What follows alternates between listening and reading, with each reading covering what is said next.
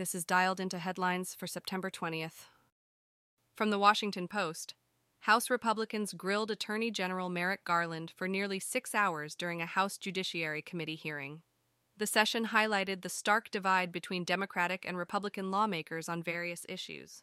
White House spokesman Ian Sams dismissed the effort as a distraction and accused Republicans of causing chaos and jeopardizing the government's ability to function. Garland stated that he had no grounds to interfere with the decisions made by Special Counsel David Weiss in the Hunter Biden case. He also confirmed that the FBI had determined that Ray Epps, a focal point of a conspiracy theory related to the Capitol insurrection, was neither an employee nor an informant of the agency. From Fox News, a South Carolina man went viral after a wild interview. While taking a shave, Randolph White heard a presumed F-35 jet crash near his home. Living in a rural area of Williamsburg County, White didn't know what it was, so he didn't call anyone. The next day, he noticed authorities searching for the missing F-35 Lightning II from Marine Corps Air Station Beaufort. White's distinctive raspy voice made his interview explode on social media. The debris field was found in Williamsburg County, and thankfully no one was hurt. From BBC News, Azerbaijan's president has declared victory in the conflict over Nagorno-Karabakh after a 24-hour military offensive against Armenian separatist forces. Azerbaijan's army captured over 90 positions before a ceasefire deal was reached with Russian peacekeepers.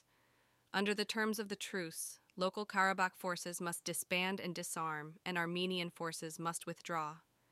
Azerbaijan plans to bring the breakaway region under full control. At least 32 people reportedly died, and 200 were wounded, though separatist Armenian officials claim higher casualty numbers.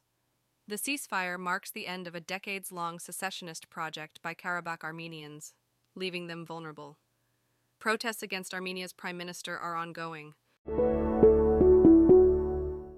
From USA Today, Ukraine President Volodymyr Zelenskyy addressed the UN Security Council, calling for the expansion of permanent memberships and the removal of veto powers for cases of mass atrocities.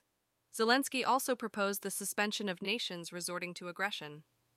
The Russian representative, Vasily Nebenzia, tried to remove Zelenskyy from the agenda, but his effort was dismissed by Albanian Prime Minister Edi Rama. Zelenskyy warned of a potential final war if world leaders don't stop Russia. Ukrainian defense intelligence claimed that 2 Russian aircraft and a helicopter were destroyed by sabotage.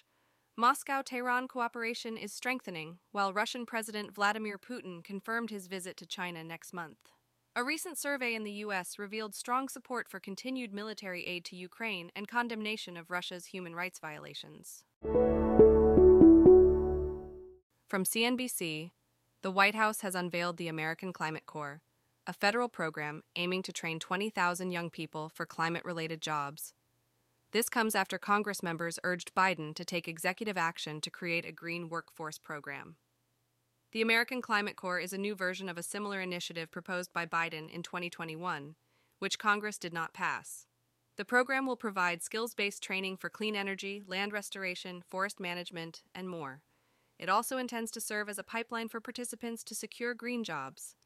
This executive action does not require congressional approval.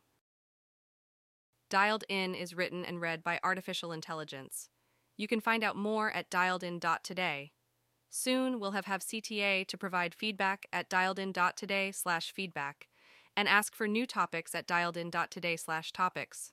Those don't exist yet, though.